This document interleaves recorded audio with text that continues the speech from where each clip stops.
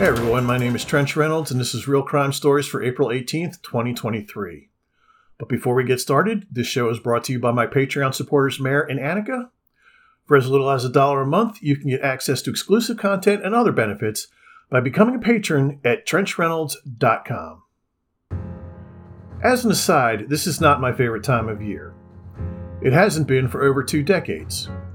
Every year around this time, my anxiety ratchets up to 1,000%. I always wonder, will this be the year somebody finally gets away with it after so many attempts have been made?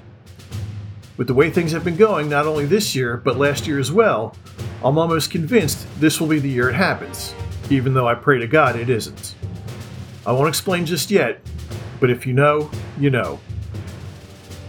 Anyway, late last month, 17-year-old Austin Lyle shot 2 faculty members of East High School in Denver, Colorado.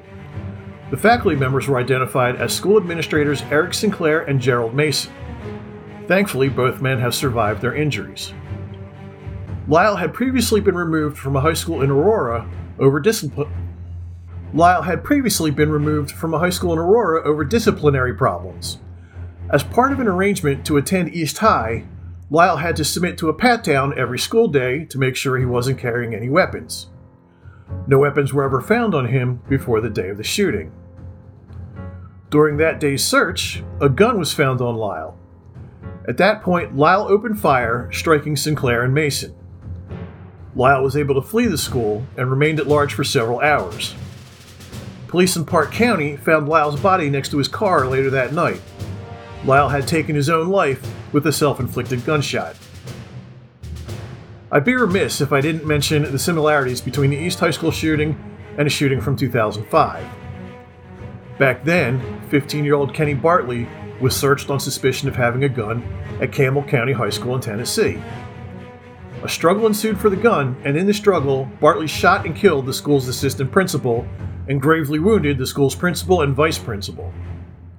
Since his release in 2014, Bartley has had a number of run-ins with the law. The reason I mention this is that in 18 years, nothing has changed. School kids are still getting their hands on guns. Previously, I mentioned that Lyle was removed from an Aurora school for disciplinary issues. The issue was that Lyle was arrested for being in possession of a ghost gun and a high-capacity magazine. For those who may not know, a ghost gun is a firearm that is built at home or in a workshop without serial numbers or other identifying marks that are usually present on commercially produced guns. The term ghost refers to the fact that these firearms are untraceable and can be difficult for law enforcement to track. Ghost guns can be built using kits that are available for purchase online, which contain all the necessary components such as a receiver, barrel, and other parts. Alternatively, individuals can create their own designs using 3D printers or other tools, which can be even more difficult to trace. Only 11 states have any kind of legislation regulating ghost guns, with only 8 of the states banning them outright. Colorado is not one of those states.